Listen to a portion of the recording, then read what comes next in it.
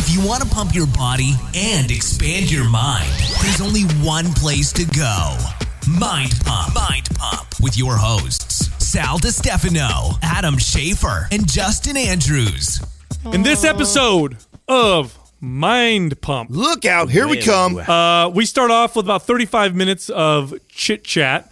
We begin with, we start talking about protein powders. We talk a little bit about our sponsor, Organifi. By the way, get 20% off any Organifi product if you go to Organifi.com and type in the coupon code MINDPUMP.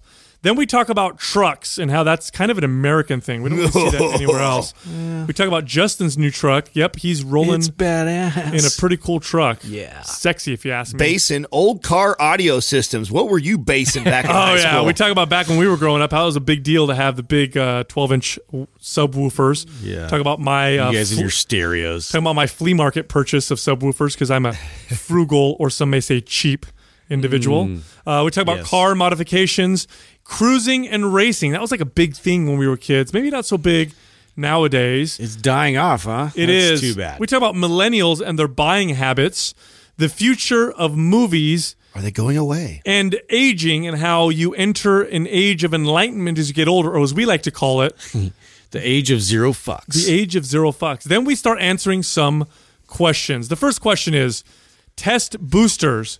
Do they work? Are there any side effects? The second question is, how to give advice to a friend. It always seems like friends will take advice from other people. They just won't listen to you, even if it's the same advice. Is it your fault?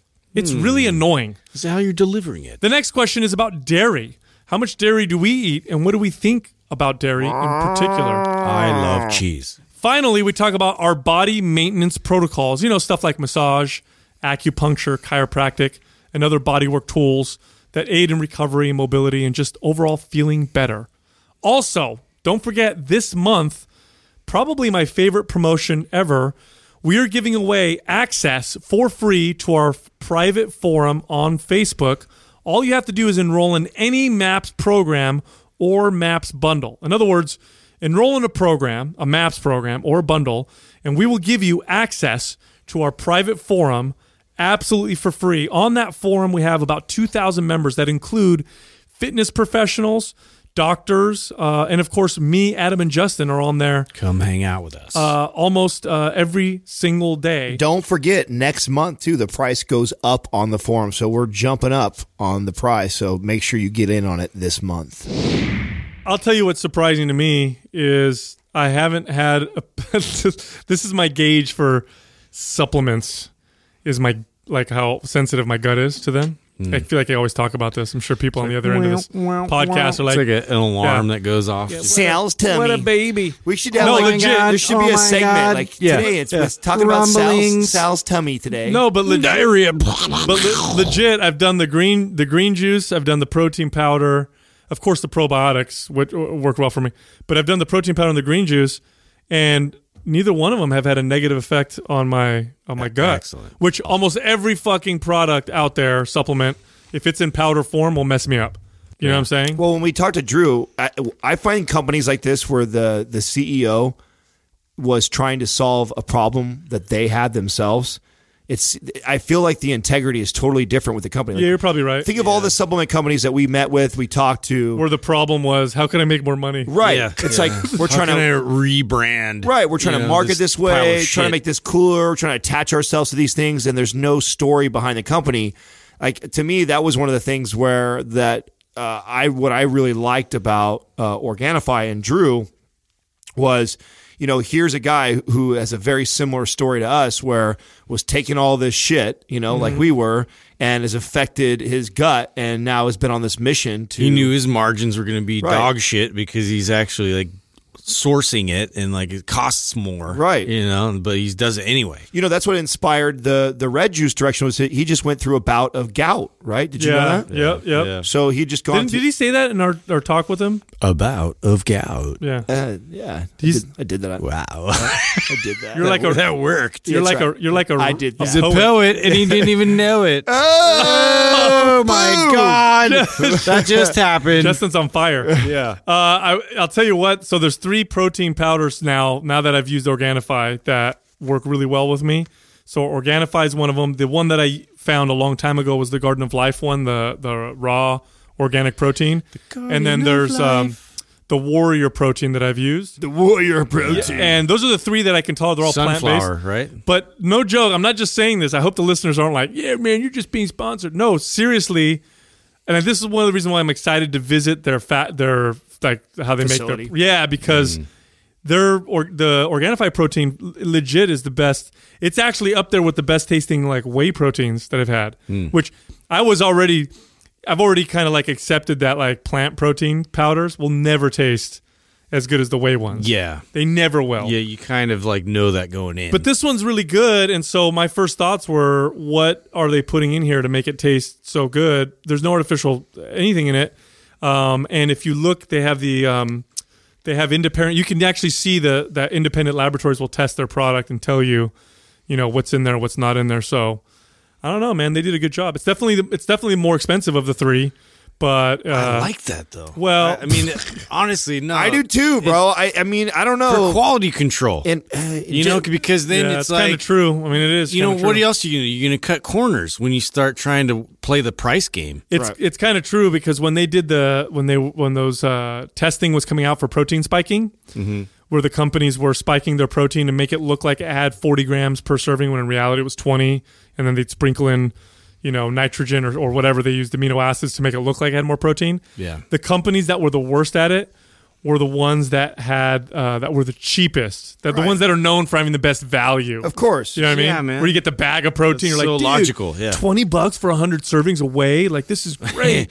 Oh, well, I'm getting hooked up. Yeah. Well, you've set And it up. you're- huge bag. You're actually getting 30 servings in that make Yeah. it look like 100 servings. Well, you were talking about this on the show, just that people spend or companies spend most of their money on the flavor, and then the marketing and advertising side. I mean, that's just, if you want to be successful in anything that has to do with food or supplements, that's where most people spend. And then their they money. don't have much money left over for quality and sourcing, and it sucks, because we are. I think we're kind of conditioned to believe that maybe it doesn't necessarily mean if you get like a cheaper price that the product is going to be worse. And I think this is true for certain things. For example, you can find electronics. You can get the same brand from different retailers or different places, and it'll be much cheaper. So you're getting the same quality for the same price with certain things. But in many cases, you're right, dude. Like, you get what you pay for. That's you know what I mean? I always feel that way. And it sucks because, like, I don't know, like, you want everybody to experience like quality stuff, and so you try and make it reasonable and all that kind of Yeah. stuff. But like, honestly, you almost have to just like, you have to like prepare for that. You have to plan to like spend that kind of money to get the quality stuff, the stuff that you're seeking out. Like, that they maintain integrity that way. Speaking of quality, what do you? How are you enjoying your Denali, bro? I love it. I mean, dude. talk about Oh my spending God. a little extra money on something. Here's a perfect case scenario. Like that's something that I've thought about purchasing for, oh my God, maybe well over a decade. So I'm not privy to what you guys are talking about. I don't know much about the difference between the non-Denali version of your truck versus the Denali version of your truck. Yeah, it's just the ride. It's the suspension. It's I mean, it's like the inside, the interior, all the bells and whistles. It's just So Denali's it's a the separate experience. company?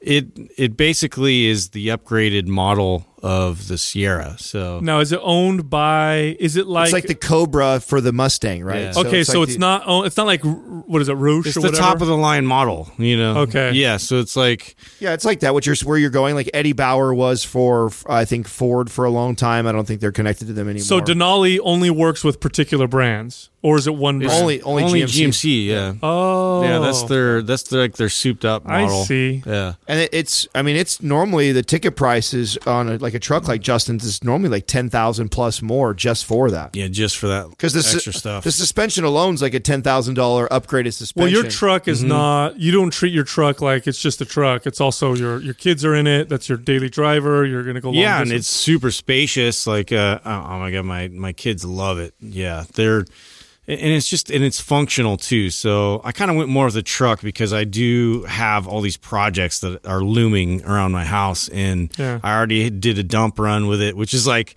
it's a nice, super nice truck, but I'm just like, the back is all sprayed, so it's like got that material where like who cares, like it's not going to scratch it or anything, and so it's got that functionality that I wanted, and the backup cameras and all these kinds of things that, in the downgrading. So when I'm going down, cause I drive 17 every day and it's this slope and my brakes are like the first thing, like I always have to get my brakes fixed, and, it downshifts automatically on a slope and all that. So it's actually been saving my brakes quite a bit and stuff like that. I think, maybe correct me if I'm wrong, but if I'm not mistaken, the truck culture where people actually have nice trucks that they drive all the time, that's an American thing, right? I don't think you see that totally in other countries. Yeah. And the reason why I say that is they have smaller roads. Yeah. Like especially in Europe, like when I was there and it's totally American thing. Dude, we go big. We go big, we haul shit. Well, the reason why I'm saying that is because I'll have family and friends visit from like Italy and stuff, and they're always like, "Man, there's so many trucks. Like, why is everybody driving all these trucks?" And trucks, yeah. Seems to be like a bit. And isn't the number one selling vehicle in America? Isn't it a truck? The F-150, right? Is that right? Is that one of the number one? If not, or maybe just the number one selling truck. Yeah, it's probably the number one selling truck. Huh? Yeah. I like trucks, to be honest. My favorite car, but see the truck that I liked that I had so much. I don't even know if you guys would consider a truck. Like the favorite car I've ever owned was my little Toyota 4-banger. Oh yeah, I owned that was my first like legit car that I bought myself. Just a beater. Yeah. No. It was brand new. It was brand new base model. Oh yeah. So it was a Toyota 4-cylinder, no rims, no AC, no power anything. Remember awesome. when you'd have to like crank the window up, with the fucking like nostalgic. When you gotta lean it when it's hella hot, you gotta lean across while you're driving and fucking roll the window down. Or when you're turning your steering wheel, unless you're driving because there's no power steering, you had to have some strength to turn that fucker. When we were in high school, my best friend drove a 54 Chevy with no power steering, and I used to remember when we go to lunch, right? And it was the old school bench seat. We go three wide, 3 dudes, right? Oh, dude, and then when he would park it, and we'd all help. Yeah. Right? And he had the little GT steering wheel, so you had to turn it like 15 times. This is the problem, bro. I had one, with the moon eyes. Like I had this like killer like steering wheel that I wanted to put on, but before that, I had this huge boat steering wheel because for a reason. Because so you could get the torque you needed to kind of turn it. But yeah, I remember doing that. I was just, oh my God, trying to get into a spot at school was fucking challenging. I memories. When I bought my it was my first, like I said, my first actual car that I bought. Actually, I became a personal trainer, started making money, bought this truck. And then the first thing I did was like, okay, cool, I'm going to make it look cool now. So I went and got rims for it. And I got an exhaust for it, but I was a kind of a cheap skate, which I'm sure you guys can. What? Yeah, no. I know exactly, especially when it comes to cars. So the guy put this like exhaust on it that was just loud. You know what I mean? And then I wanted a system in it, but I didn't want to buy. What was the good speakers that you could buy back then? Punch?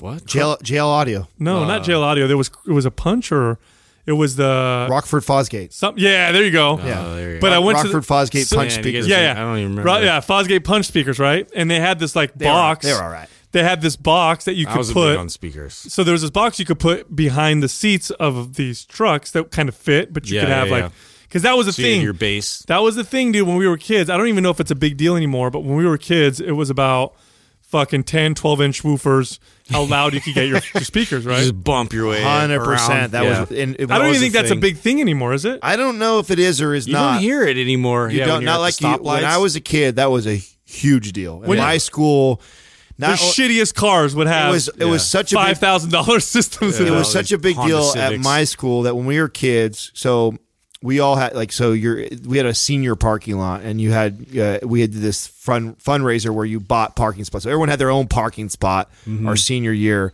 And it was the thing to do. You would come to school an hour before school started, and everybody backs up their cars. Oh my God! Every high school opens up all their doors and is basing their fucking music as loud as possible. And you'd have to get, so there was the JL Audio. I remember that was like the best. The Rockford Fosgate were decent.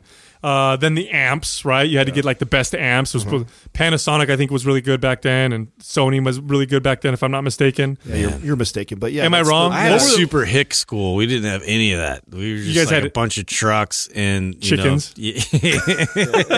Yeah, and like a couple muscle cars. Like, it was all about how the funny muscle is that? How cars. different, right? It was for you. It was all about peeling out and It was probably lifted, right? Yeah, Who could how lift loud the truck? your engine was, Yeah. and like we'd show off our engines. Oh no, dude! In my school, it was your car stereo, how fucking loud it was. Yeah. And then it was Rice Rockets. Rice Rockets were the thing. Yeah, Like, we didn't have any of that. there were That's so weird that because I feel like you and I are closer in age as far as what year, because you graduated in 98. no, Yeah. it's You're where he 98. was I'm from. I'm dude. 99. What year were you graduate? 97. Well, it's where I'm location wise. It's location, bro. He was in the mountains, dude. Well, I was mountains. at a country cowboy capital of the world, Oakdale. I grew up in the high school that was cowboy. Yeah. But that was, I mean, that's spot on. Too. Right, Rice Rockets. Yeah, I drove the Rice Rocket. So me With the and big ass exhaust. into that. 5.5 inch dunk exhaust. coffee can. Yeah. No, Wow. I drove the Fast and Furious car. My best friend You're did also. 170 We were all horsepower. about You guys actually had power. Yeah, like muscle. We had cars. we had cars that, man, if we were like pushing it with all the mods and shit. Yeah. Oh fuck, my car's got 200. gonna explode. It's got All this 200 nitrous. 220 horsepower. Everybody lose their mind. What? Yeah. You know, meanwhile, you guys are driving 500 every horsepower muscle cars.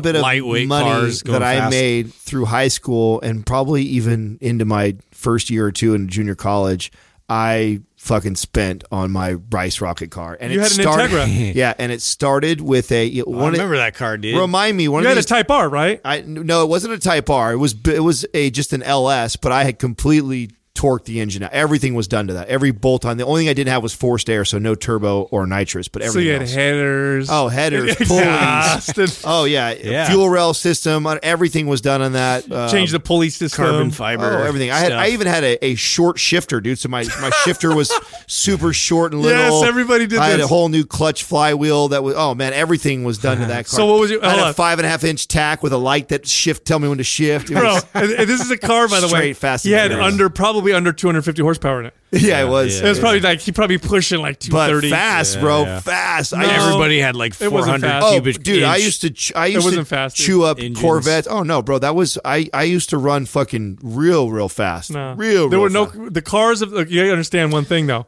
Well, because they're lightweight. Well, They don't no, need a whole lot of you also power. got to consider this because I was actually having this conversation with my cousin when we were kids.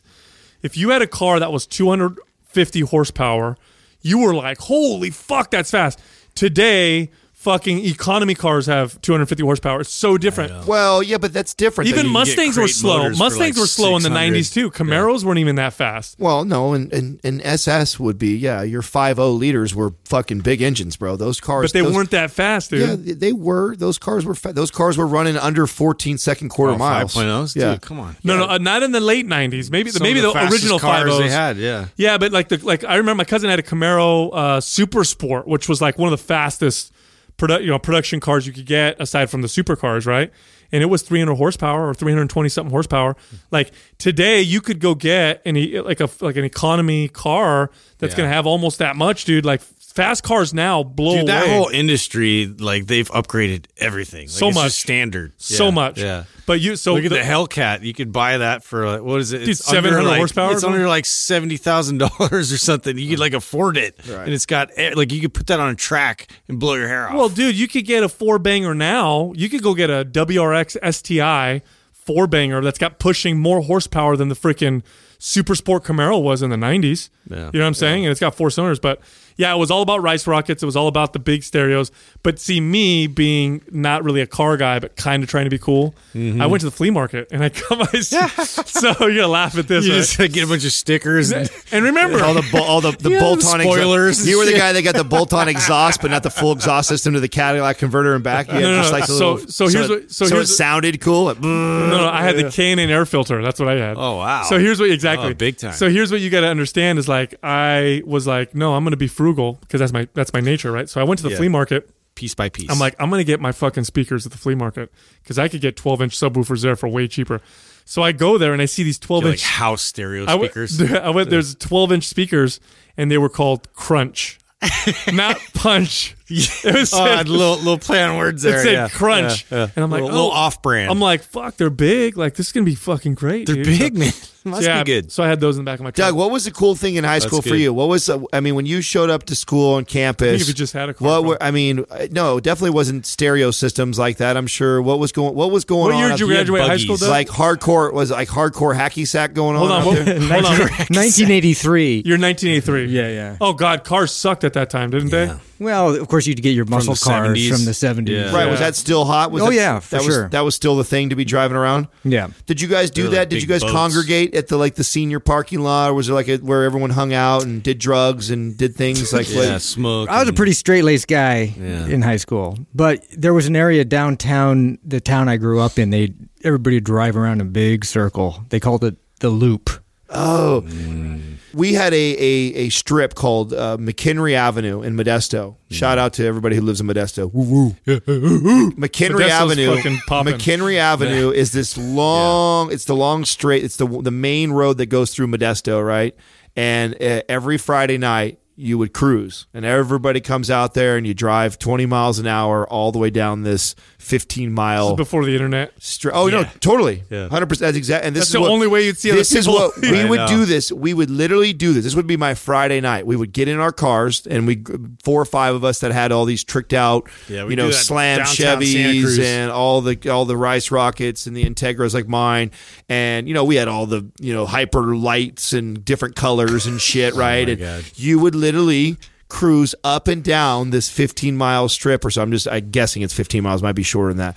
And you would just go up and back. That's all you do. Up and back until a cop pulls you over, which would happen to me all the time. Yeah. Cop pulls you over, tells you no more. You're not allowed to cruise. You're not supposed to cruise, but everybody does it anyways. Yeah. And once the cop sees you 2 or 3 times, they know. There was just one strip in Moss Landing where everybody raced consistently because you could just see, miles, it was 3 miles or something. You could see way far, and so you'd have somebody at the end there to kind of tip everybody off if a cop was nearby. But all kinds of people's cars got impounded, and it happened all the time. See, everybody here raced at Bailey's, which is oh yeah, I've heard about that. Yeah, and there was a death or something not that long ago, and but it's that long road down when you go towards Morgan Hill where there's no lights, and people would just meet down there and race. But the cruising was.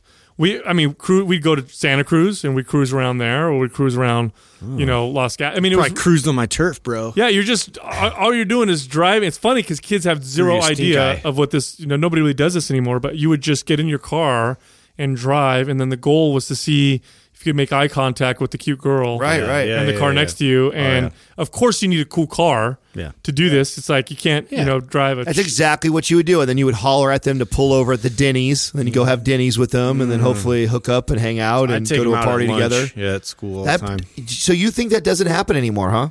I think it happens less and less because it blows me away. You're probably right. I have no idea. Dude, do you know? So I actually looked this up. I can't remember what it was, but the average age that a kid gets their license now is so much older. I have clients who've got kids who are, I'm not exaggerating, 20 years old. Who won't get their license. They just want to Uber everywhere. No, not only Uber, and they just don't go anywhere. They're lazy. God, it's so fucking disappointing. You're talking to your friends and shit through the internet, and you know how many industries. This is so funny. Get a car. It's freedom, dude. I literally just saw this. I got to find it. I literally just read this article on millennials. They're saying millennials are killing all these industries because they're not. They're not doing. A lot of the things that we did. So they're not buying, they're not going to the same fast food restaurants or going out to dinner in general. Millennials now prefer to meet up and hang out at home and watch Netflix versus go to a movie and eat out. There's all these things are changing so much with this kind of stuff. They don't hang out like we used to, dude. Yeah. I think talking about Netflix, I think it's crazy if you start watching. Are you guys paying attention to how Netflix suggests movies to you and how there's a ranking now on Katrina and I got into this the other night. It was so funny. So we just found this. I didn't know they started doing this. I think it's pretty recent. That when you click on a series now on Netflix, in green, it will show what percentage to your liking that this series is. Yeah. And it's based I off. wish they brought back the star system. Right. Whatever. So we're you know why they did that? Because people were fucking with it. Yeah, I know. So Katrina and I were talking about a good system. We're going through and we're surfing through these series let's find a new one that we haven't watched that's high, and right we're high as far as the percentage.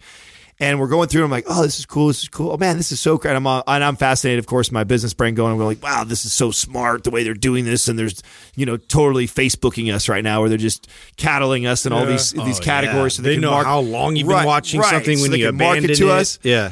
And she comes across this one, and I'm like, there's no way that's recommended to us. And she goes, look, it says 94% to us. I go, wait a second. Are we on your niece's account? Yes. And I was like, oh, that's that because happened to me too. I'm like, you're fucking up our fucking algorithm, man. I was like, you my guys kids logged into the wrong one, and they're watching all these like cartoons and all this shit. I'm like, why do I keep getting all these lame kids stuff? Yeah. Right? It's funny. It didn't even dawn on me until he recommended something. I was like, there's no way I would watch that bullshit. There's no way it's 94% accurate to me. I'm like, oh, wait a second. You and your niece have been liking all these lame ass movies. You're fucking up my algorithm here. Dude, that's great. Dude, so check this out. I pulled up the article. Trip off this, right?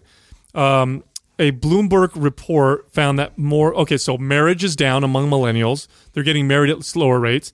They're having less sex than previous generations. They are so disappointing.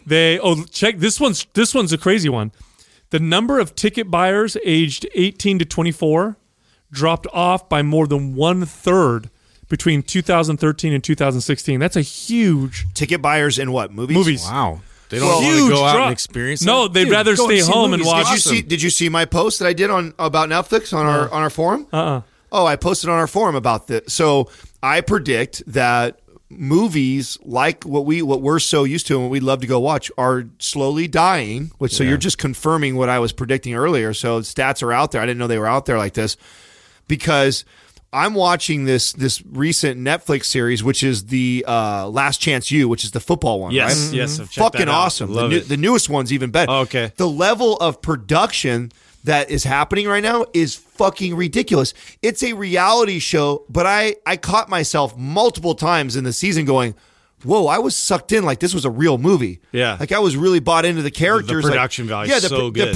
They're starting to put more and more money into the production of reality shows, because obviously more people are drawn to it. Yeah. And so it's creating this new market. I predict that if people even go to the movies in the future, if that's even going to happen anymore, it will be reality stuff that are just done like Steven Spielberg does a reality show. Weird, right? It sounds weird, but when you start watching some of these shows and you realize how much the production is starting to go into the reality shows. It's not only that. It makes sense. It's not only that, but consider the pirating that happens with movies, like with music. Mm-hmm. At some point, it'll be the death of the mega money blockbuster movie. It's already put a big black eye on that whole process. Like why would they invest $100 million on making a movie when pirating is only getting worse and worse?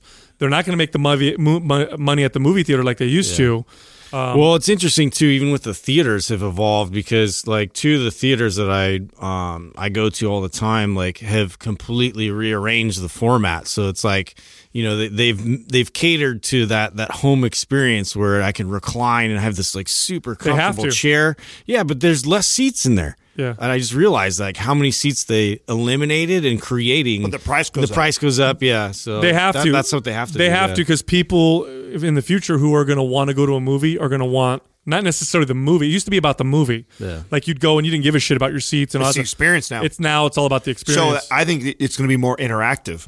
Totally. Remember choose your own adventure. Remember choose your own adventure books. Yeah. Imagine watching a movie where there's a voting system right then and there. The whole audience gets to vote. Yes, the whole audience votes, and then that directs the direction of the movie. How pissed off will you be if I know. Yeah, I'd be like, fuck you guys, this is lame. Yeah. Blame everybody else. It'd be interesting. Yeah. You know what? Think about that. How many times that would make that person come back to see the same movie? Because like, God damn it, I want to see it go this way. Every time I go, it gets the same way. Oh no, that's fucking hilarious, dude. I didn't tell you guys this little quick hilarious story yesterday. So, we're having dinner at my mom's house, and my grandparents are over there. And I've told you guys about my grandfather. He's pretty much the epitome of like he embodies. He's a zero macho one. He just embodies zero fucks. He's 86 years old. He comes from a different era. He's also that old school Sicilian kind of guy. So when you add those factors up, he literally doesn't care. Like he doesn't give a shit about who's around him, whatever he's gonna say. So we're sitting there, and there's only like maybe the third. Which, by the way, are my favorite guys. I know, I love talking to bro. It's like my Uncle Casey, right? Same type of personality. I expected that. Oh, dude, I can't wait to know your Uncle Casey when he's in his 80s. I can't even wait to hear what he's gonna say. But anyway, so we're sitting there at dinner, and I'm here, and my girlfriend's there. She's only met my grandparents like 3 times maybe. So we're sitting there, we're all eating dinner, and my grandfather looks at me and he makes this smile, and he leans over, and I'm like, oh shit, he's gonna fart. No. Yeah, dude. No. So he lets it out, but it's kind of quiet. And Jessica's like in this conversation with my mom, so she doesn't even hear it, right? So she doesn't even hear it. Does she smell it? No. So she doesn't hear it. So my grandfather's kind of laughing, and I'm busting up, and my grandmother's looking at my grandfather like, you fucking disgusting human being. Like, you always do this when there's people around that we don't know. Like, what are you doing?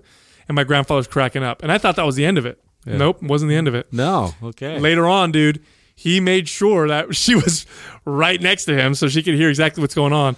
And he just like, bro, like loud, like rips one. And Jessica just starts cracking up, and I'm laughing. But the thing that made me laugh the most is my old school Sicilian grandmother, who just looks at him with this look on her face, just disdain. Yeah. It's not disgust. It's not like it's not anger. Like frustrated. It's not anger. It's just like, you could tell she's looking. She has this look like, why did I marry you? Like, why am I? Yeah. This is horrible. I've been with you for this long, and you still do. You know what I mean? I can't teach like, him what's wrong with else. me that I love you? Yeah, why am I even here? Like, and she's saying stuff like that in Sicilian. She's looking at, she's saying stuff like that. Like, she's like, you're just a disgusting person. I don't know why you think this is okay. Like, it's a very serious. And my grandfather's cracking up, and then he does another one, you know? Oh my God. And we're all laughing. So epic. It's good times. And it's refreshing. Yeah. And you know what? There's a part of me that's like, the freedom. It is free. It must feel amazing. He probably just like wakes up like, you imagine? Do whatever the fuck I want. Just feeling that kind of freedom. Yeah. Just I think say whatever the fuck is on your mind. Let it out. Yeah. You know what I mean? I think that's what we all are working towards, right? That's enlightenment. It is, right? You could totally make an argument. You get to a point where you're just like, you know what?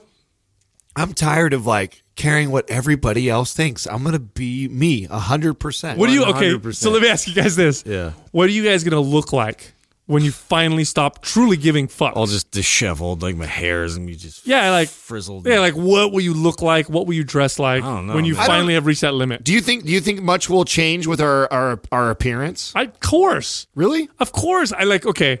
So I definitely will always work out because I love doing that. The reason why I don't know how much of that will completely change. Not to say that it won't. I'm not disagreeing with you, but I think there's a part of us that has connected. When you feel fit and when you take care of yourself, it also we feel like that carries over into my relationships, my confidence, my production. Like I don't know what that means for you. That's why I'm asking. Like right, like for me, like I know I'm always gonna exercise and eat right just because I really don't care about what other people think when I'm always going to be working on getting strong and like maintaining that. But I can't stop. I definitely will stop like combing my hair. You know what I mean? Like I kind of do that now sometimes. Like today. You're already on the right track, bro. I'm telling you, I'm reaching enlightenment. I want you guys. I'm going down the path. Like his hair's like kind of perfectly feathered, like in a dad. It coifs itself. Way. It coifs itself naturally. I don't know how to describe it. Which is weird. It's a weird thing because you're like on a sitcom. You know what I mean? Like one of those, like, dude. Hey, Danny Tanner. How weird is that? Like Kramer.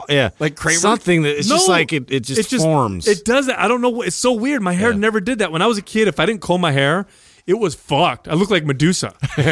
Now, if I don't comb my hair, it kind of combs itself. It just kind of relaxes. It does its own thing. I think you think it combs itself. I don't think it really does. Bro, when I take my headphones off, all I have to do is shake my hair, and it goes whoosh into that kind of dad to the side haircut look, It just does it, dude. It's so weird. But I probably won't comb my hair anymore.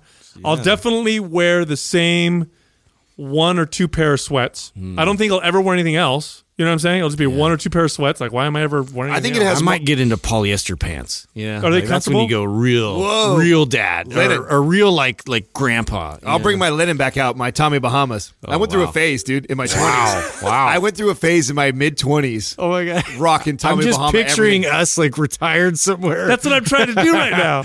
Like, I'm trying to do that. Big ass shades. Like I'll cover my whole face. Yeah. I'll constantly putting like some suntan. So here's what on. I think. This is what I think. I think Justin. Liver spots. I think Justin's gonna look like your stereotypical like grandfather, just like a grouchy looking old man. Yeah, where he's like, "Get off my lawn," kind of grandfather. I think Adam. I'm turning into that slowly. I can't picture what you're gonna dress like, Adam, because I don't know. I can't really envision that, but I think your level of the shit that you'll say to people. He's like that. He's like that old man with the pimp cane. You know, like he just kind of walks around and he's got this like swag. I just feel like he's going to tell people they're idiots like all the time, and you know what I mean. I think that's probably because you're almost like that anyway. You know what I mean? You're almost enlightened on that level, you know. So I feel like you still have some filter left. Yeah, I feel like I'm gonna want to hang around with him when I'm old, just because then I'm not gonna care and I'm gonna laugh. You know, he's gonna say something. And versus now, where you try and calm me down about it. Like, hey, bro, you can't say that. Yeah, like, fuck yeah, I can. Yeah. No, you're gonna say it, and I'm just gonna laugh. I do what I want, and I'm gonna hug you afterwards. Like, that's. See, great. I see more of that, right? I see as. I don't know. You could be right, though. Who knows? I could let go of all the dressing a certain way and taking care of my hair and all that stuff like that. That could be a possibility. But I definitely foresee. You're not going to have to worry about your hair, bro. When I... fucking dick. Sorry, I had to say. Fucking God. You pitched that to me. That was a low blow. You underhanded that. That's okay, because you won't care, dude. We're not caring anymore. You're right. No, I do see less of a filter, though. You know, I definitely... There won't be a filter at all, dude. Right now, your filter, like, I could see through the holes. That's how big the filter holes are. Yeah. There won't even be one. Well, God, that's gonna be nice. What's happened to me that even in my short time now of watching this progress, right? If I truthfully like pulling myself out and kind of reflecting on like of this evolution of the zero fucks or just being super candid, right? Just being blunt. You know what I have found that. Sometimes it stings, and sometimes you piss people off. That's inevitable. But I think that's inevitable no matter how nice of a person you are, no matter how little you say. Yeah. Like, it's inevitable where you're going to rub people the wrong way. So I feel like it doesn't really accelerate that as much as you think it would by being so blunt and saying things. And in fact, I find that more people appreciate it, even if they don't appreciate it at first when you first give it to them that way. Well, especially when they expect it going into it. So, like, if you've already established that, and so then people just feel way more comfortable around you because it's like, you know, you're just gonna say it like it is. Well, yeah, that's why my favorite clients. It's one of the number. If I had to rank the top 3 reasons why my favorite people to work with were advanced age, that's got to be up there. I can see that. I used to love training older people because they kept it real. Oh, they would just say shit that was totally unfiltered. That was so amusing and hilarious. Yeah, it was or enlightening, right? Oh, well, of course, the wisdom there was just incredible. I learned so much from training older people, but just their candidness and their openness with saying shit, and some of the stuff that they would say was just horrible. Yeah. I had this old Irish client, this older Irish gentleman client that I trained. He was like 80 something. And when he found out I was Italian, would just tell me all the most racist, stereotypical shit about stuff that he thought about Italians when he was growing up. But he's not. He's cool. Like, we're cool. And he would tell me these things, and I would just crack up. Yeah. You know what I mean? I would just laugh. You know, he'd be like, "Yeah, it was. You know, I used to like the Italian girls, but they were crazy, and the guys were kind of, they used to grease up their hair." And he would talk like this, and he found nothing wrong with it. Yeah. And he's a cool guy to me, and we'd have these great conversations. Then he'd tell me all these racist jokes. About my own people, of course, which I really appreciated. It was the best. Oh, it was great. I'm not even gonna repeat half of them on here. It's so bad. Doug, bring on the damn bird, the racist bird, fucking bird that's gonna shit on you. Ah! Queen Quah. The Eagle has landed. Chimera Quah. Today's Quah is being brought to you by Chimera Coffee. It's the only coffee that is infused with all natural nootropics for a cleaner, calmer, and more focused buzz without the crash. Click the Chimera link at mindpumpmedia.com and input the discount code MINDPUMP at checkout for 10% off. It's the motherfucking Quah. The Eagle has landed. Quah. All right, our first question is from Hardy Josh 1. It seems like every time I give advice to a friend, he doesn't listen. But when someone else says the same thing, he listens. Is there any way of getting through the first time? This is like me talking to Sal all the time. This is how I feel. Yeah. Always trying to tell this guy something. Doesn't listen to anything I say. Sal, what do then you think? Justin comes up with the idea, and all of a sudden it's brilliant. Yeah. Exactly. Doug told me once. You said a saying once, Doug, to me, and I can't remember what it was. That do you remember what I'm talking about? Yeah, you can't be a prophet in your own land or something to that effect. Yes. Ooh, that's good, Doug. Yeah, the most. He told me this. Dude, the eagle coming in with some wisdom. So I'm dropping knowledge on you guys today. So Doug said that to me because when we first started the podcast, I was expressing to him how it was so difficult for me to convince like friends and family members to just fucking check it out, like just listen to it. And then when they finally did on their own, I would get messages from some of them. Like I had a cousin who... Are you talking about Mind Pump? Yeah. Oh, okay. I had a cousin who... See, if you were listening, then you'd know. If I had a cousin who... So I had this one cousin who I didn't really ever talk to that much. And he messaged me out of the blue and was like listening to all of our episodes. And I told Doug about this. And he's like, that's a great thing. That's a great sign. Because the people in your own circle are the hardest ones that you can get to listen to your advice or pay attention. The longest, yeah. And I think it's because you have a history with these people. So, like, if I have a history with a friend of mine and we grew up together, and they saw me as this kid, and they knew all the issues that I had as a kid, and now I'm all of a sudden an expert in a particular field. It's hard for them to listen to me because they view me a particular way based on their old image of me versus if they had just met me. The hardest people to convince are the people that are closest to you, always. Like, oh, yeah. It is so hard to talk to my family about health and wellness. I had to talk to my wife. I mean, it's one of those things. Like, I actually look for other smart people that have the same message, and then I have them talk to her.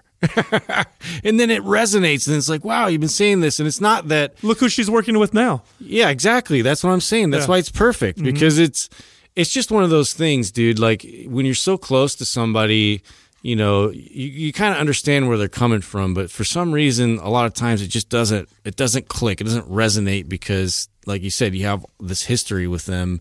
And that's just you sort of like go into autopilot or something. Like your brain just doesn't receive it the same way as it does somebody new at this new stimulus coming in. Part of the insanity of being a human. I mean, if I'm going to listen to advice from anyone, logically, it should be the people I'm closest to, right? They're the ones that probably have the best insight, and yet I'm less likely to listen to them because I know them and because I'm close to them.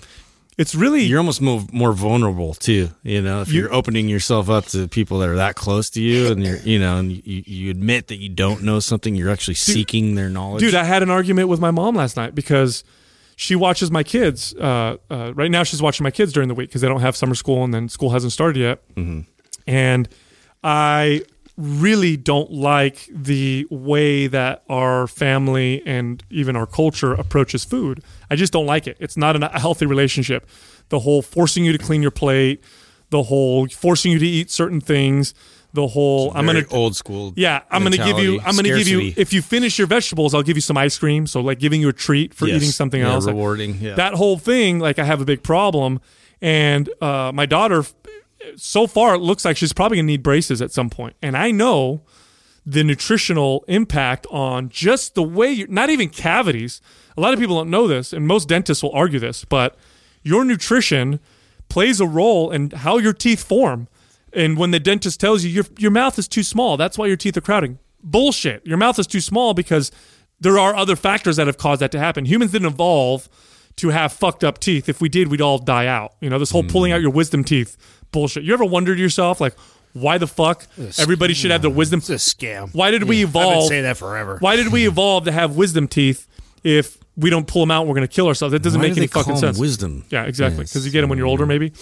So I'm having this conversation with my mom, and I'm like, listen, it's because her nutrition is off. It's because our diet is, especially when she eats over here, is grain heavy. It's pasta, it's bread, it's also stuff like, if we start working with nutrition better, we won't see it. And she's like, it has nothing to do with teeth. That's all genetic. And, and I'm having this argument with her, and I'm like, literally telling her, telling my mom, and I get irritated because she's my mom. Of course, when you talk to your own parent, you can be. And I'm like, listen, this is literally an area you have zero knowledge in. And this is an area. Yes. And I'm like, and this is an area that I've worked in for 20 years. Yeah, I know. And I get to talk to all these professionals because of my podcast. So why are you? And she's like, well, I have experience raising 4 kids. I'm like, your anecdote with 4 kids is worth less than my expertise. Yeah. And I'm trying to explain to her, like, so I had to, like, I pulled up articles. I got in a group text with my aunt, who's also a health professional. I'm like, can you please talk to my mom a little bit? But it's so difficult. And so I had this exact experience like yesterday. Yeah. And I guess you just have to deal with it. And the part that I have to deal with for myself isn't so much that she's not listening to me. It's that then I get offended that she doesn't listen to me, which I just have to be okay with. Well, what we have to understand is that everybody's going to have their own journey. Mm-hmm. And when we want something to go our way, like the example you're giving right now, it's, the hardest thing is to pull ourselves out of that and then reflect on, why do I want this so bad? Now, in your case, it's tough because it's affecting your children, right? Like I get where you're coming from. That's, to me, there's more of a struggle there, because it's like you're affecting my children's lives, and I want to influence them in the right direction because it's your own child. Now, as far as like what I think this question's probably geared towards, which is the average person who's like has a friend who's making poor eating choices or not training correctly, and it's like, why won't they listen to me, or why won't they get it through their thick skull? I just learned to accept that everyone has their own journey, their own path. If that person really wants to learn this, they will eventually come to me. Mm-hmm. I even have Katrina and I. We've been together for over 6 years. It wasn't but maybe 3 years ago did I really start helping her with nutrition and working out. And that was because very early on in the relationship, I got the sign that she felt very confident in training herself. She was a collegiate level athlete. She's always worked out. She's always taken care of her body. When she went and got her body fat tested, she was like 14% body fat, which anybody who knows that for a female is very lean. And so, just because I was a trainer and I have all this experience doesn't mean that I can tell her. She knows her body, and she's obviously had success with it. So I left it alone. And, the old Adam would have tried to impose my knowledge on her to get her to do the things that I know would help her out. And I know she'd be happy when she listened to me. But then I realized that's not her journey. That's not her journey. That's not her path. And, she has to come to that on her own. And what I can do is I can just be there. I can be there and be supportive. And when there's opportunities for me to answer a question and dive a little deeper into it and educate her indirectly, I will. And if she doesn't ask questions, then I'll leave it alone. And it took literally 3 years before she came to me and she finally said, okay, if you were to take over my nutrition and my training for 2 weeks, what would it look like? And I was like, okay, this is what we're going to do. You can only meet people where they're at. You can't help someone that doesn't want to be helped. It's impossible. Yeah. It's the old you can lead a horse to water, but you can't make him drink. It's very, very true. And sometimes because it's hard to watch someone, especially if they're hurting themselves, right? It's hard to watch someone do something and not say something when you feel like you have the solution. Mm-hmm. It's a fucking test, man. It's very, very difficult. But the other way of looking at it is if you're constantly telling someone what they need to do, it no longer becomes their idea or their choice if they decide to do it, which makes them resist it even more. They're less likely to stick to it then. I had this my when I was married, my ex just would not fucking exercise, just wouldn't do it for the longest time, precisely because that was the field I worked in and because I talked about it and preached it so much. 100% recognize that it was because I was pushing it. She would not do it. Right. And it happened much, much, much later when I basically, in my mind, gave up. Mm-hmm. And then it started happening. And then, of course, you develop resentment around that and all that stuff. So I've learned quite a few lessons in this particular category. And then for the rest of my family, I've got family members that work out and will talk about how their body's not responding. And I'm like, and just quiet, knowing that I got maps, I got a program you can follow that will blow away the shitty one that you're doing right now. But I don't say anything anymore because it does. Not only is it not effective, but in my experience, it pushes them back. No, to me that is incredible awareness, because when you unpack it and you ask yourself, what is my desired outcome? My desired outcome is that my family member in this situation, or my friend, learns the right way to exercise and eat, and I want them to figure that out. Now, the way I'm going about it is probably not working, because all they're doing is they're shutting off. And am I driving them further away from that day when the light bulb does go on and they do actually ask me for help? And so that's what I had to ask myself was, even though if my true desired outcome is to help them and get them on the right path, then me trying to force them onto that path was really just detouring them longer from getting on that path. When I realized that if I stepped away and just allowed them to go on their own journey, continue to focus on doing what I do well, and eventually there'll be an opportunity where they will finally, if they're doing the wrong things that are unhealthy and bad, eventually it'll catch up. Yeah. It'll eventually catch up to them, and you obviously hope that ends up being a sign that's not fatal, and normally it's not when we're talking about health and fitness, working out, Well, sometimes, and I run into the same exact issue, with my family, and especially with my parents and their nutrition, and, and they watch my kids and all that kind of stuff. And, it gets frustrating, but, one tactic that I have, because I don't want to just be passive about it. Right. So I don't want, I know like internally, I know that they have to want, to find what is healthier and what will benefit their body more. So I just, when I'm there, I'm there, I'm present, I'm listening to them and their ideas. So what I try to do is stoke the conversation at least. So, I ask, if it's dinner, I'm asking about, what's in the salad. And I'm asking about, what type of meat and where they're getting it from. And I'm just asking them questions, and just to see where their mind is with, well, it was on sale and, I got it at Walmart. So I'm like, oh, okay. So it's the price thing, and it's like, super condescending. Yeah. But I try, I don't deliver it like condescending like that, but yeah, that's what's going on in my head. But it's hard, dude. You just try. I just want to bring that all that stuff to surface. So it's not like I want them to know I'm paying attention.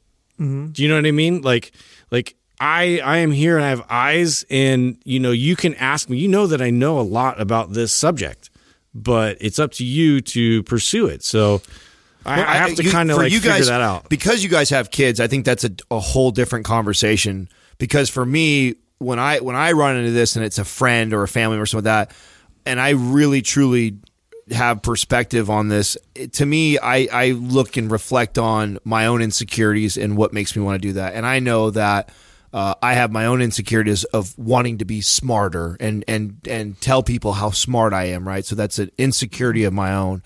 And so a lot of me wanting to teach and show them is primarily driven by my own insecurities, and it's not really. I code it and I'm trying to help them, but really I want to show them how smart I am. Right. And so when I look at that and I go, okay, it's really more about that. I need to fucking tone it down and pull back and realize that this is really about myself and my own insecurities, and it's really not truly about them, because if it's really truly about them, this is not the quickest path to get them there. In fact, I'm probably pushing them away more by trying to force it down on them. And I have a similar situation with this with my best friend, who doesn't even really listen to the show. And he has a sleep disorder that is connected to Parkinson's. And we've had all kinds of people on the show that were, like Dom, who talked to me about the ketogenic diet related to that. And, I remember and then also the research that's coming out with cannabis, and my buddy's super anti-cannabis. So I remember for a long time, I was trying to force all this information down on him. And I knew it was because I really want him to realize, dude, I fucking know what I'm talking about here. You need to listen to me, listen to this information. And it was falling on deaf ears. And it wasn't until later did I really just stop doing that. And sure as shit, he's done the ketogenic diet. He does that now, and he's making those choices on his own. But I was not helping him get there any faster by me trying to force the issue. Mm-hmm. To me, that's more common than we think it is. it is a whole new dynamic when you talk about your children. I can't even begin to explain It is. the difficulty. And by the way, my kids have great grandparents. My parents are awesome. Yeah. But the challenge between parents and grandparents, because the way that they love, they think they're loving your kid, or whatever the way they show their love, it could be completely opposite of what may be good for them. Like the way my parents show love is to feed the fuck out of them, and I'm the grandma. I can give them treats, and that's my job. We'll literally say that in front of my kids. You know what I'm saying? Yeah. It's a very, very difficult thing to deal with. But here's on the flip side of it: when it happens to me, I try to challenge myself. When someone else tries to give me advice, I try to make sure that I'm not that person. You know what I mean? Yeah. I try to say, okay, well, am I not taking this advice because it's someone I know? Maybe I should be open to it. Yeah, for sure. Quick commercial break, you guys. We keep getting asked all the time, how can I support the Mind Pump family? Here's one of the best ways you guys can. You guys love that Chimera coffee that we have. Chimera Coffee with a K. You go to chimeracoffee.com, put in the discount code MindPump for 10% at the checkout. Also, if you guys want to know how I have this luxurious beard and you want one too, go to bigtopbeardcompany.com, put in the discount MindPump again, but this time for 33% off. Also, you guys, if you guys have not tried Ben Greenfield's new bars out, they're fantastic. If you want some, go to bengreenfieldfitness.com/naturebite, put in the code MindPump and get 10% off. Go check it out. Next up is BK Rico. Test boosters. Do they work? Any side effects? Should people be taking them? Uncle Rico's asking a good question here. Yeah. So this you experimented this a little bit back in the day, huh? With what? The test over the counter stuff. I tried all No. these things too. I took an over-the-counter pro hormone. Oh, pro hormone. Does not boost testosterone. Does the opposite. It suppresses testosterone. The scientific literature on test boosters, the herbal test boosters, Tribulus terrestris is one of them. Ashwagandha may even have some benefits for testosterone boosting. Is it a horny goat weed up there too? Horny goat Horny weed. goat weed, What's that? tongue-cat Deer piss, Ali, that stuff that guy was. deer antler velvet. Yeah, the antler stuff Yeah. that you rub on your. So, very few of them show test boosting effects. Some of them actually do. Tongue-cat Ali, I forgot what the other name for tongue-cat Ali is. It's known by two different names, but will boost Sex Panther. will boost testosterone. So will Tribulus terrestris. However, in studies, they only boost testosterone in men who have low testosterone. When they give them to people with normal testosterone levels, they don't have an effect on their testosterone. Zinc, vitamin D will do this as well in men who may be slightly deficient in those two things. So if you have low testosterone, you have a slight deficiency in zinc, and you take zinc, you're going to get a big test boost. One supplement in studies has shown to raise testosterone in everyone, but for a very short period of time, and that's D-aspartic acid.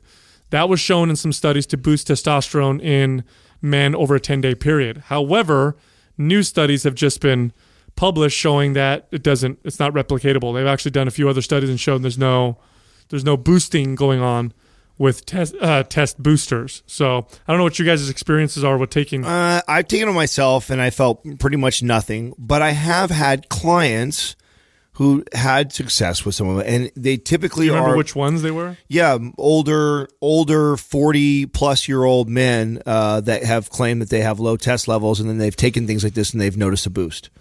And so I think that somebody who suffers from low testosterone already, when they take these herbal supplements or over-the-counter type test boosters, I think those guys do notice a little bit of a difference, and I think there is some validity to them taking it. But the average person who's like probably asking this question, who's normally like some 25-year-old, kid or guy who's trying to build some muscle, it's not worth the money. It's not worth wasting your time fucking around with it. Put that money into better quality food or a better gym membership or better programming. Like that, to me, those guys don't need to pick it. But if you are 45 plus years old and you suffer from low testosterone, then taking something like this to help you out, I think it helps guys get to this more normal level, asking a guy who's like in their young teens or early 20s who's already high testosterone,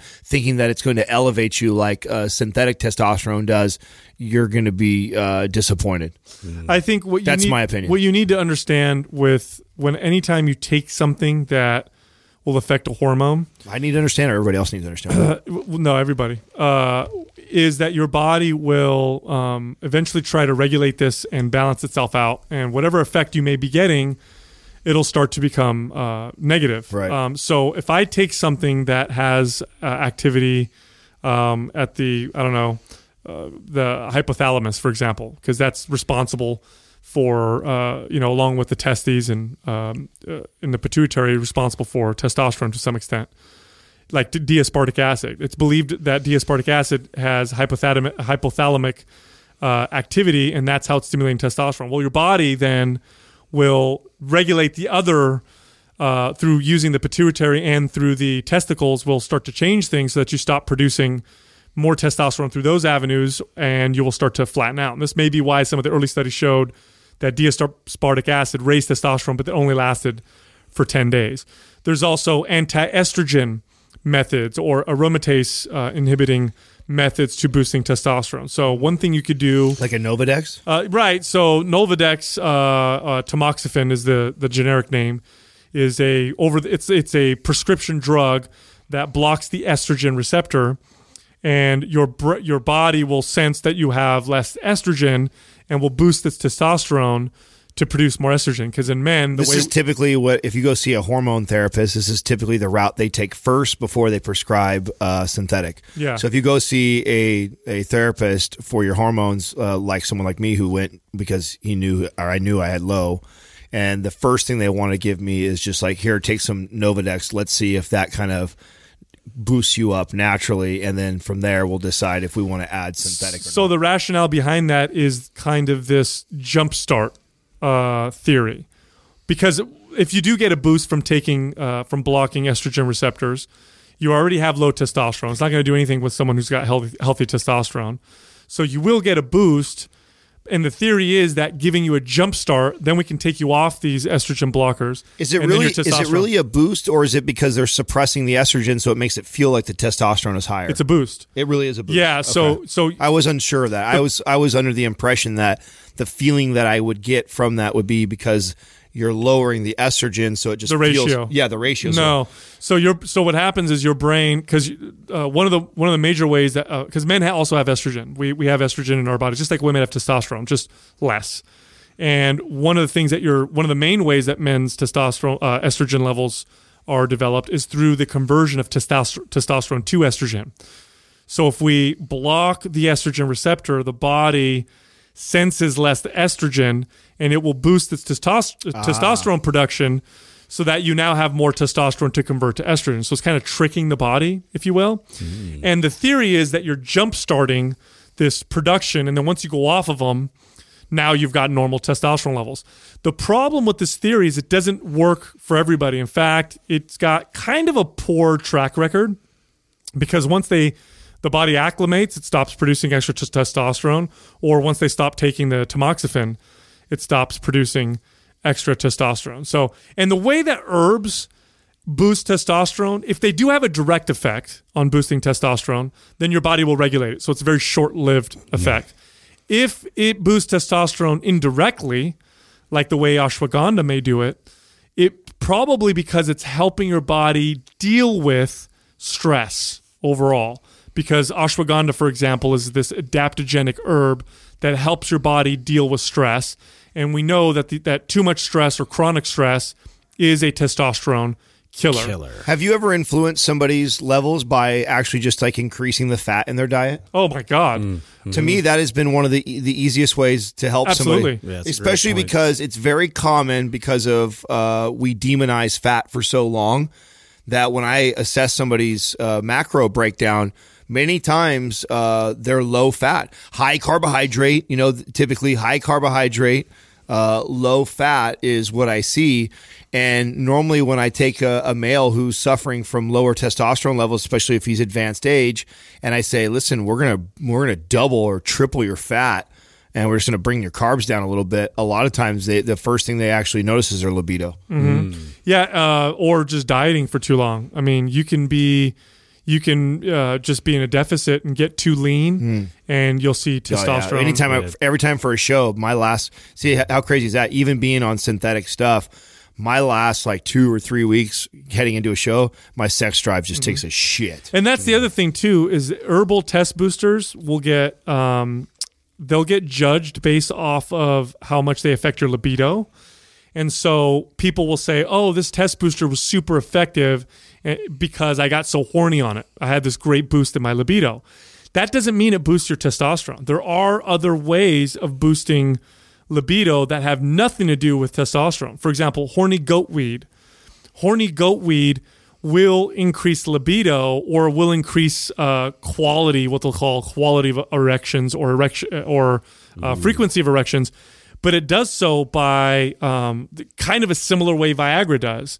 It's it reduces the enzyme that degrades nitric oxide, so it increases blood flow, so you get more boners. And you think, oh shit, I have high testosterone. No, it's because it's kind of boosting nitric oxide through this indirect way that's causing you to have, or it's giving you better, more quality boners. I hate saying that, but quality. Yeah. How's your erection? Shove that in. Looking for some quality boners here. How's your erection? High quality boner. How's your erection quality? So, yeah, test boosters. I mean, in terms of actually raising testosterone, if you're in normal range, they're pretty much a waste of money. If you're low, they might help you. Also, consider this. Okay, if you have a testosterone level that's normal within range, I don't know, 700. Let's say your testosterone levels measure 700. And you boost testosterone by 20%, right?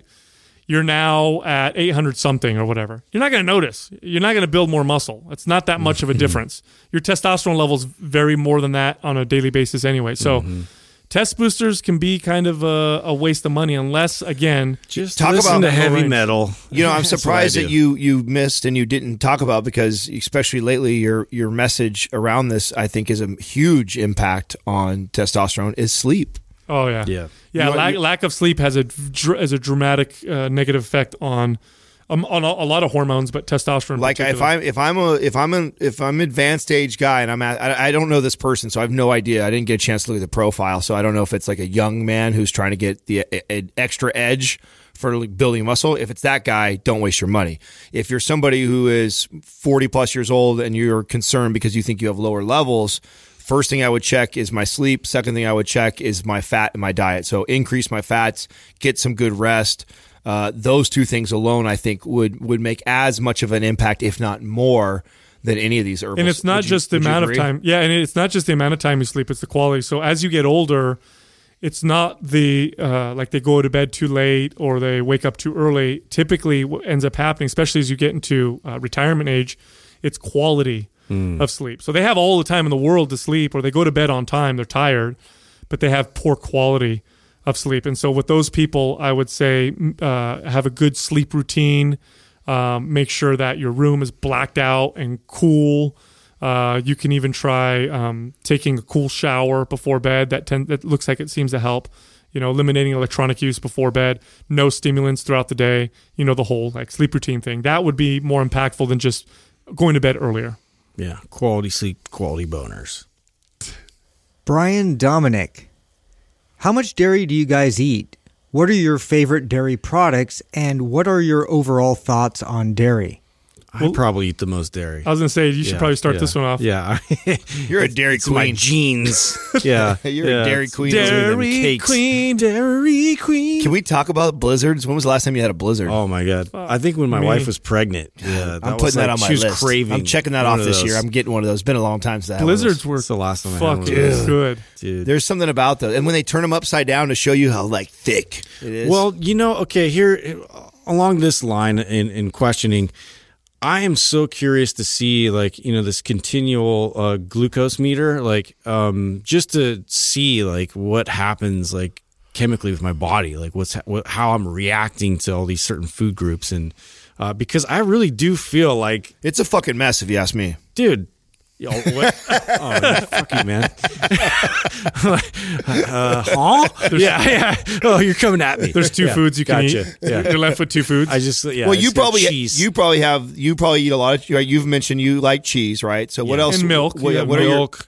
Are you consistent with that? Do you have milk almost every day? Pretty much. Oh, okay. Yeah. And then I do fine with it. So, some people react to it. Have gut issues with it, and I don't know. I've eliminated it before, and I thought that I'm trying to trace back because I do still have like a chronic heartburn issue that I'm trying to identify like certain food groups that may be contributing to it the most, which for me, it tends to be more of a stress-related response that I'm starting to kind of nail down. But definitely certain foods, like certain acidic foods, and later in the day will affect me a certain way.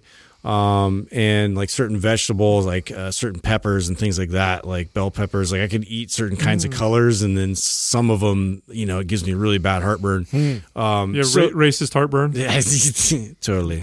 Yeah, all those red ones. Get out of here. Yeah. I think I'll build a wall. Here's what's cool about dairy. First of all the claims that dairy is not good for anybody, dairy's bad, and no other animal drinks the fucking milk. You can't make a blanket statement like that. Yeah, no, dairy's been a part of mankind in some regions for a very, very long time. Dude, it was an essential part of survival. Like people pulled them into their home. In many cultures, it definitely was. And by the way, the type of dairy and the quality of dairy matter tremendously. So here's something that people don't realize. Mm-hmm. The pasteurization of milk. First off, we need to examine the roots of it. Why do we pasteurize milk? A lot of people think, it's to keep us safe from bacteria. The truth is, pasteurization was invented because the quality of milk that we were producing at that time was so terrible. It was so bad. It actually had a blue tint to it. Mm-hmm. Okay? Mm-hmm. And people would get sick. And the reason why they would get sick is because these were sick cows. They were confined in these tight quarters. They were fed brewer's mash, which was these leftovers from these breweries. They were full of bacteria and illness. Their udders were sick and full of pus, and they were milking these cows, and poor people were drinking the milk, and people would get ill. They would get sick from bacteria. So Louis Pasteur was a scientist that realized that, hey, if we boil this milk, then everybody can drink it and nobody will get sick.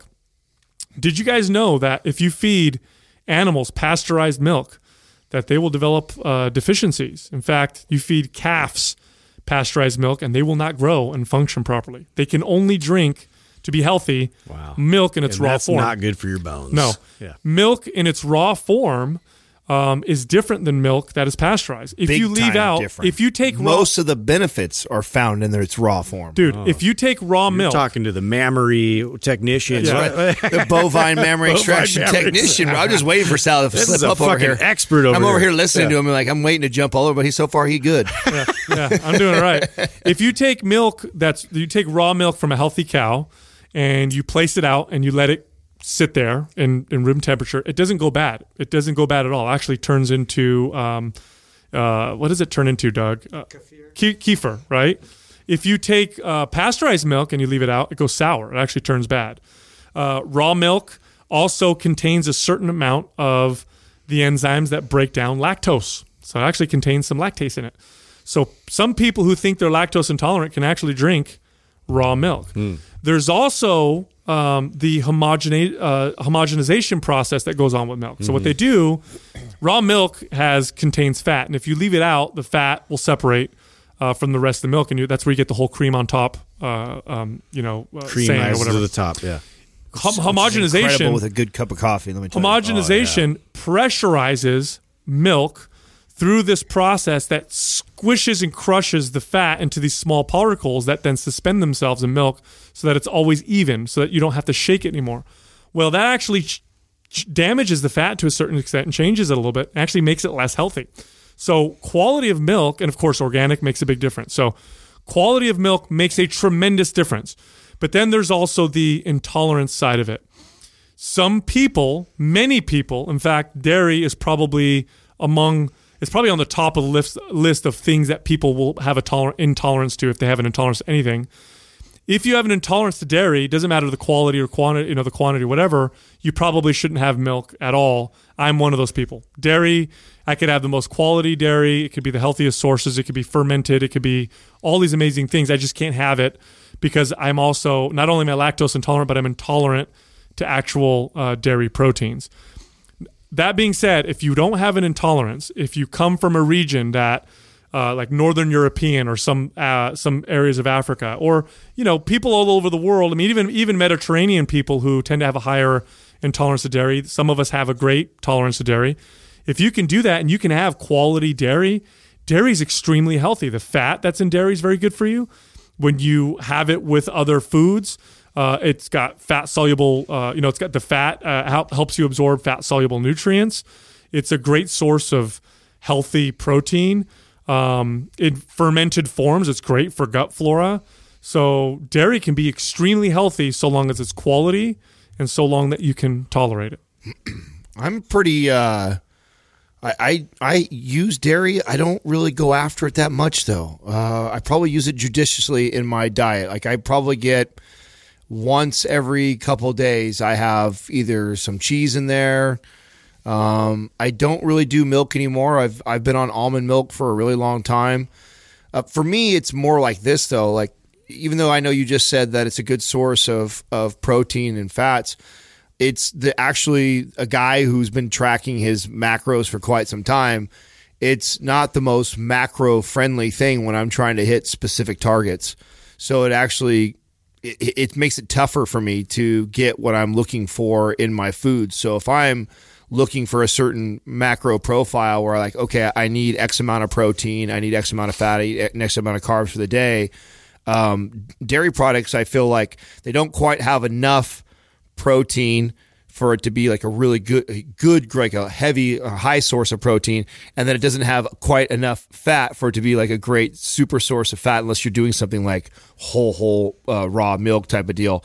So for me, it's kind of like, and I feel like if I I can really easily overconsume it because I like cheese is good. Lots of cheese is really good, so it's really easy to go from having, 1 ounce. Melted on everything. Yeah, right. It's really easy to have 1 ounce on something to having 4 ounces of it melted on it. And real quick, those calories catch up to you. So I've never been, like, I know Justin talks about how much he really enjoys it. I like cheese. Don't get me wrong. I love dairy. I like all dairy products. But I don't like them that much, and it's not, and I feel like it doesn't always fit my profile. So it's something that I sporadically put in there because there are some benefits. Like did you say anything about probiotics? Did you get into that at all? Yeah, somewhat. So there's, you get some of the benefits from that. That's great from dairy also.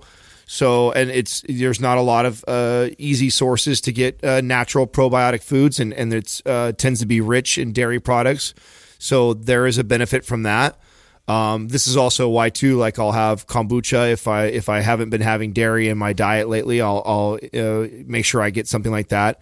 But I don't really. I mean, maybe a little bit of cheese here and there, and it's one of the things. And maybe every once in a while I just had some cottage cheese maybe like a week ago. Occasionally, maybe do like a Greek yogurt thing, but it's one of the most adulterated foods that we have, though. It really is. I mean, you can't even buy. Maybe that's what it is too. Milk. I feel like it's hard to find like a really quality source, right? A really good source is. of any of those things. It is. It's hard, dude. Like that was well put, Sal. Because I'm trying to think of like what has caused me not really to get it. I'm not really anti it, but it rarely fits my macro profile. It's hard to find one that isn't fucking been bastardized. Like it's tough to find a good source of dairy. They actually, dude, I'm not even exaggerating. You can find these videos on the internet where they will do raids on raw dairies, like drug raids, because these dairies will sell raw milk to people, and they're so anti-raw milk. The funny thing is, like, if you go back the last 15 years, nobody's died from drinking raw milk. When you have healthy cows producing raw milk, it is perfectly safe. There's a natural microbiome flora that prevents the milk from going bad and having these pathogens. I drank it straight out of the teat for years. Yeah. You put your mouth right on that. Right on it for years. Literally, I'd get to work at 4:00 in the morning, walk over to the first cow, have my black cup of coffee, and I'd fill that shit up halfway with fucking real milk straight from the teat, Yeah. dude. Right to the teat. Straight warm from the udder, too, so it doesn't even cool my coffee down. That's even better, right? Because there's nothing worse than having a good hot cup of coffee, then you got to pour your cold creamer in there. You got it straight from the udder. It's nice and warm. Dude, I'm so mad because Udder to mouth. I'm so mad because Whole Foods used to sell raw milk, and then they passed laws making it illegal. Can you fucking believe that shit? And by the way, nobody got sick and nobody died. It wasn't like something happened. They made it illegal to sell raw milk, but I used to buy it, and when my kid, my son was growing up and he would drink milk, that was the milk that I gave him, was the raw, non-homogenized. It came in a glass bottle. It's fucking awesome. I used to, just so you know, though, circling back, I used to do a lot of dairy. I used to, cheese on everything. I used to drink milk instead of almond milk. But what made me make the original switch was the macro profile. That was the main thing. And then I realized I didn't really miss it that much. And when I do occasionally crave it or I want it in the diet, I'll enjoy it. But because I don't have any allergies or intolerances to it. So it's something that I don't miss. But I also find that I don't need either that much. I'll say this too about Justin's comment on food intolerances, right? And trying to identify what's going on. Mm-hmm. One thing you want to consider when it comes to health issues that you may have, nagging issues, sometimes it's not one thing that's this major culprit. Many times it's a combination. It's a combination of things, and if it was just one of them, you wouldn't really notice because it's a small effect, but then you compound them, right? So it could be a combination of dairy, maybe gluten, maybe stress, and when you kind of have that perfect storm, then you start to get some of these effects. So, but I'll tell you what, if you're trying to figure out food intolerances, one of the first things you cut out is dairy, because that is a very, very common food intolerance for people. Quick commercial break. Hey, people ask us all the time how they can support Mind Pump. Here's what you can do. You can go to www.brain.fm/mindpump and get 20% off Brain FM for meditation or focus. You can also go to audibletrial.com/mindpump and get a 30-day trial plus 1 free audio book. Lastly, you can go to getnatureblend.com/mindpump and you will get a discount on Ben Greenfield's CBD product. Philip Lee Silva. What are your body maintenance protocols to make sure you stay healthy and injury-free? How often do you guys incorporate massage, acupuncture, chiropractic, and other bodywork tools to aid recovery? Cool question. Way more now than before, out of necessity. Oh, yeah. I seek it out now. I used to do none of that. I used to do zero. I got my first massage like 10 years ago, maybe. Before that, I never had a massage. I went to a chiropractor when I got hurt. Acupuncture, I went to deal with heart palpitations once, and that kind of changed my relationship with it. Now, I make stretching, mobility, foam rolling a weekly, if not priority, at least it's thrown in there somehow every single week, and it's out of necessity because now I guess I'm older and my body really talks to me if I don't do those things. So the most common things I'll do now is I will do some kind of structured stretching at least twice a week. If I'm doing really good, it's 4 days a week. I will foam roll at least 2 to 4 days a week. I don't get massage very often just because I don't go to pay for one. I wish I had one as convenient as Adam does. I could get more massage because it really made a big difference. I guess that's pretty much it for me. Meditation and stuff like that, but that's not really considered body work. Justin, do you use any of these? You're probably using the least, I would assume. Yeah. I mean, you do mobility stuff. Well, yeah, no, that of course. But I mean, he's listing it off like practices, like, and that's already part of my, my everyday like workout routine. I'm always incorporating mobility and movement specific, joint. I'm always considering like the health of my joints in all of my movement practices. So I do use massage as much as I could. Schedule that in. Like I'm always seeking that out. Like, where do you get it?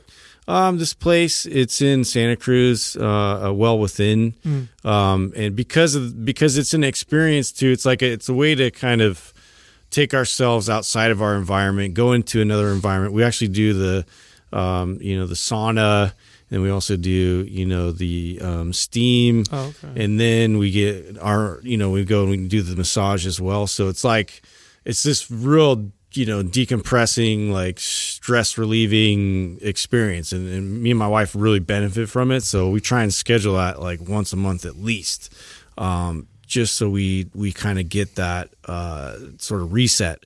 But as far as like chiropractic, I mean, I used to go to, chiropractic, but that was more when I was playing a lot of like impact sports. And, my body was taking quite a toll just from all the collisions. And it was nice to kind of, work on that. But now, working with people like Dr. Brink and focusing a little bit more on the movement patterns and better establishing that throughout the routine, like I've kind of been self-sufficient as far as that's concerned. So I live with the holistic gangster female version for sure. Right. So a lot of this is all a part of my life. And at the beginning, a lot of it was forced in my life. Like Katrina was a big influencer when it came to massage, acupuncture. If it was up to her, I would even went to a chiropractor, but I fought her on that for a very long time. The only thing that I don't use is bodywork tools and to aid recovery, and that's just because Katrina thinks that you're a wuss if you need those things, and that's just because she believes that if you have the right hands and touch, that you can do all that work with your bare hands, and so she feels that she can get into all that work with her hands on me, and I religiously, since we've been together for 6 years now. For a year, this is no exaggeration. I was just teasing her about this the other day. For a year, every single night for 1 year, she massaged me. Probably one of the better years of my life. Wow, dude. Yeah, like a full-blown... spoiled bitch. Like a full-blown hour... I just have to say that. Hour to 2 hour massage. Yeah. Right. Sometimes. That's amazing. Most of the time, it was on her table. Can she teach Courtney her ways? Well, that's how she locked me in, right? I always tease her about that. I'm like, see, you fucking suckered me right into that. You made me think that for sure that you were going to continue that on. And she always throws it back in my face like, yeah, okay, well, I'm also managing 2 companies and doing this. You try fucking doing that and massaging your ass every night. So touche. But she does still massage me on a very regular basis. And never a week goes by that I don't get at least 3 massages a week. So I get three massages on minimum a week. And it's done. If I have a week, for example, if it is just crazy, right, and I didn't that week, which is very rare, I right away know it's night and day difference for me. It's a game changer for her to get in and open me up. Like it helps so much having her do. It speeds up recovery too. So a lot of times what I do is, she's going to rub me that night. She'll ask what I trained, and then she'll work that area. So she'll work whatever area I'm training currently, and it definitely helps with recovery. And I've used acupuncture before. Less of a fan of acupuncture, although I've used it. Chiropractic work, I am super anti-chiropractors unless you're somebody like a Dr. Brink who is more focused on movement. So as many times as I've seen him, he's never put me on the table. He's never cracked my back. Everything that he's done with me work-wise has been teaching me how to move better and intrinsically work on it myself. And so that type of chiropractor for me, I think, has been a game changer also. But all these practices, I think, become necessary as you get older than 30, unless you're somebody like Justin. And I think that's why I was pointing out that he probably uses these tools the least, because I also think that he has been the most consistent with doing exercises that are going to benefit joint health, where Sal and I were probably more focused on aesthetics or strength, and we probably neglected joint health and mobility more than he did. And I think that his use of these things are a reflection of that. I think that for me, it's like a fucking necessity. It's like I have to do these things or else I look broken. Where him, I feel like it's less of a necessity as it is probably for myself or Sal. But I definitely think they're well worth their money. Even before I met Katrina, I used to pay for a regular massage at least once a week to get done, if not multiple times a week. So the bummer is they can be expensive, right? Well, So what does she think about? Because there's all these foot massage places that are popping up, and what they are is, for people who don't know, so it says foot massage, but in reality, you go in there and they massage your whole body. You're in these rooms with a bunch of other people, and they might take your shirt off, they might not. Usually you're clothed, but they'll fucking work on you pretty hard on your back, on your shoulders, and your arms, or whatever. And they'll charge like $20. It's like churn and burn. That's total high volume. But I've worked with massage therapists who are like, yeah, a lot of people are going to those now because they're so cheap. They just like hustle their way through your but body. But they hammer on you. They give you deep, but I don't know how good they are. Like, what is her opinion on those? Well, so this is a whole topic in itself. If you didn't know this, I don't know if I've shared this with you guys before. Just for Your Health, it was the original not only clinic over here in the Bay Area, but it was also the original school. So anybody who's in massage therapy in the last 20 to 30 years more than likely has gone through Katrina's school. So in this area. Yeah. So if you're in this area, you probably went through her school. It was the first and only school for 20 plus years. And so they kind of dominated the market over here, did very well for many, many years. And they sold it like maybe 4 years ago now, not long after Katrina and I met. And part of the reason why they sold it was because these businesses came in. And what they did was they had a lot of people on visas and paying them, dirt money, like under minimum wage, to do these jobs that they could undercut the price really hard. And they took them through basic training. And some people have these great experiences. They go there and they feel great after it. People like Katrina, they scoff at it because they take a lot of pride in understanding the body. Like Katrina's the type of massage therapist where she'll rub your feet and she'll be able to tell you what's going on at different parts of the rest of your body by how you respond to how she touches your feet. And that's, one, that's a lot of schooling. Two, that's a lot of practice and a lot of hours put in. She can rub her hands across my body and know right where I'm holding something and be able to release it. So what you get when you go to a place like that doesn't mean that somebody else there might have some of those same skill sets. It's kind of a crapshoot when you're going there. She laughs at those places. She thinks they're a joke in comparison to, what they do. It's like us. She gives the analogy for what we do and what our profession is like, some Mickey Mouse trainer who just got certified, throws a bunch of exercises together. Yeah, and is working for some good Mickey impression. Is working for like and not to offend anybody who's worked for a company like what was the Curves, like a trainer that worked for Curves. Yeah. Compared to what we runs do. You through a circuit, right? On machines. Yeah, right. Yeah. Exactly. People leave and they're like, "What are you talking about? I got sore. I'm sweating." Yeah, exactly. Exactly the same. And I think that's a really good analogy for what it's like for them. It doesn't mean that somebody who didn't go to Curves didn't have a great experience. Just like someone who went to that massage could have had a great experience. But when you're at the level that she's at, as far as truly helping people, because they get into breath work and moving and the psychological side, they touch, their whole clinic was a school for better health. There's an incredible amount of science behind body work. And what I mean by that is not necessarily specifically massage, but the effect that touch has on the human body and how, we've heard people talk about how you store certain emotions in different parts of your body.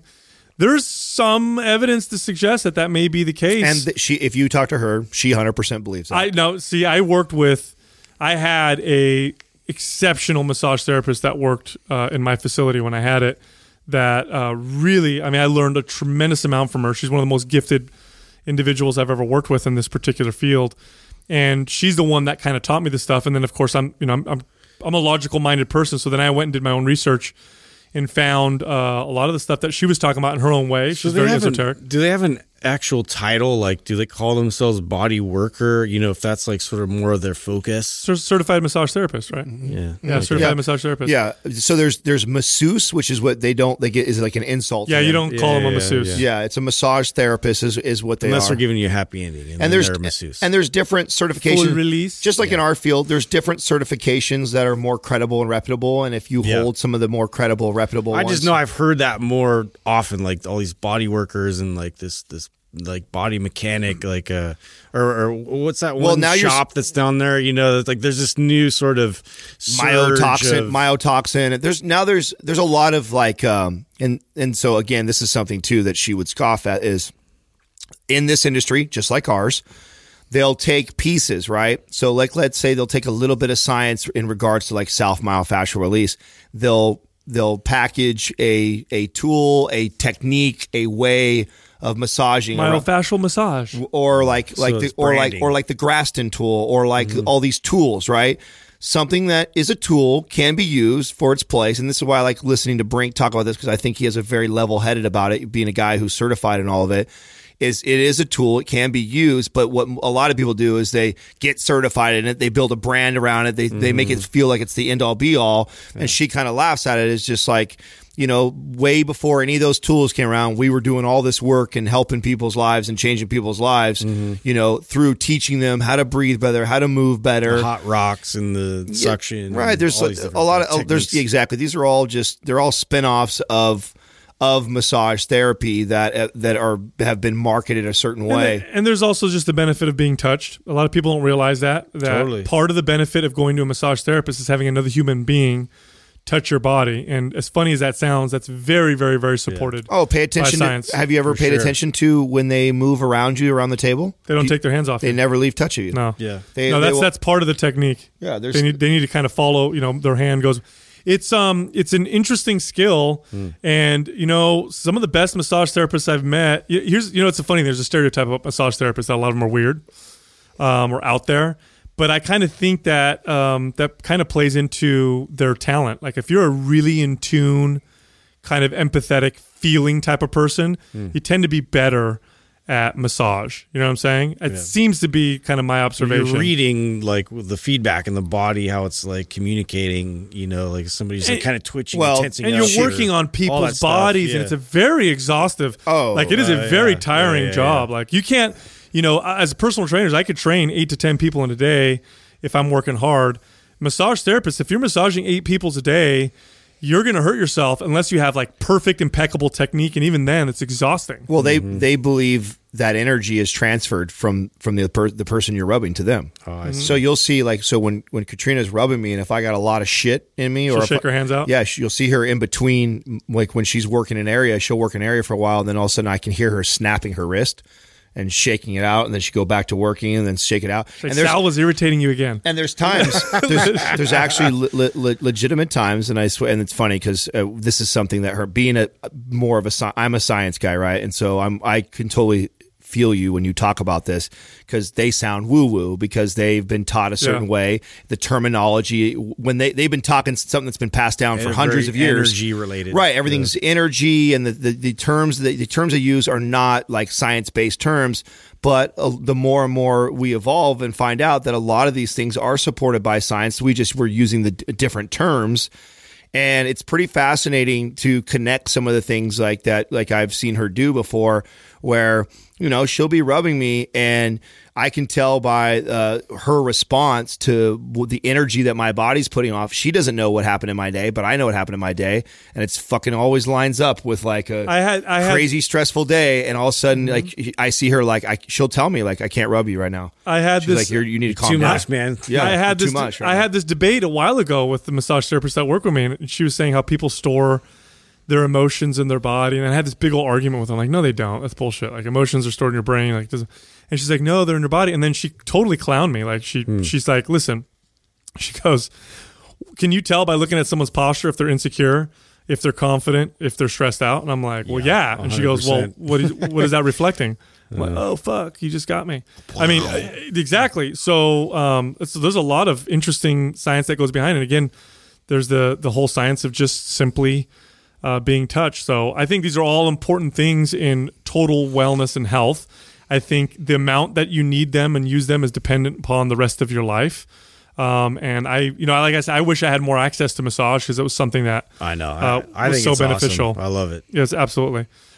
Check this out. Go to YouTube, subscribe to Mind Pump TV. It's our YouTube channel. We have stuff on there that we don't talk about on the show.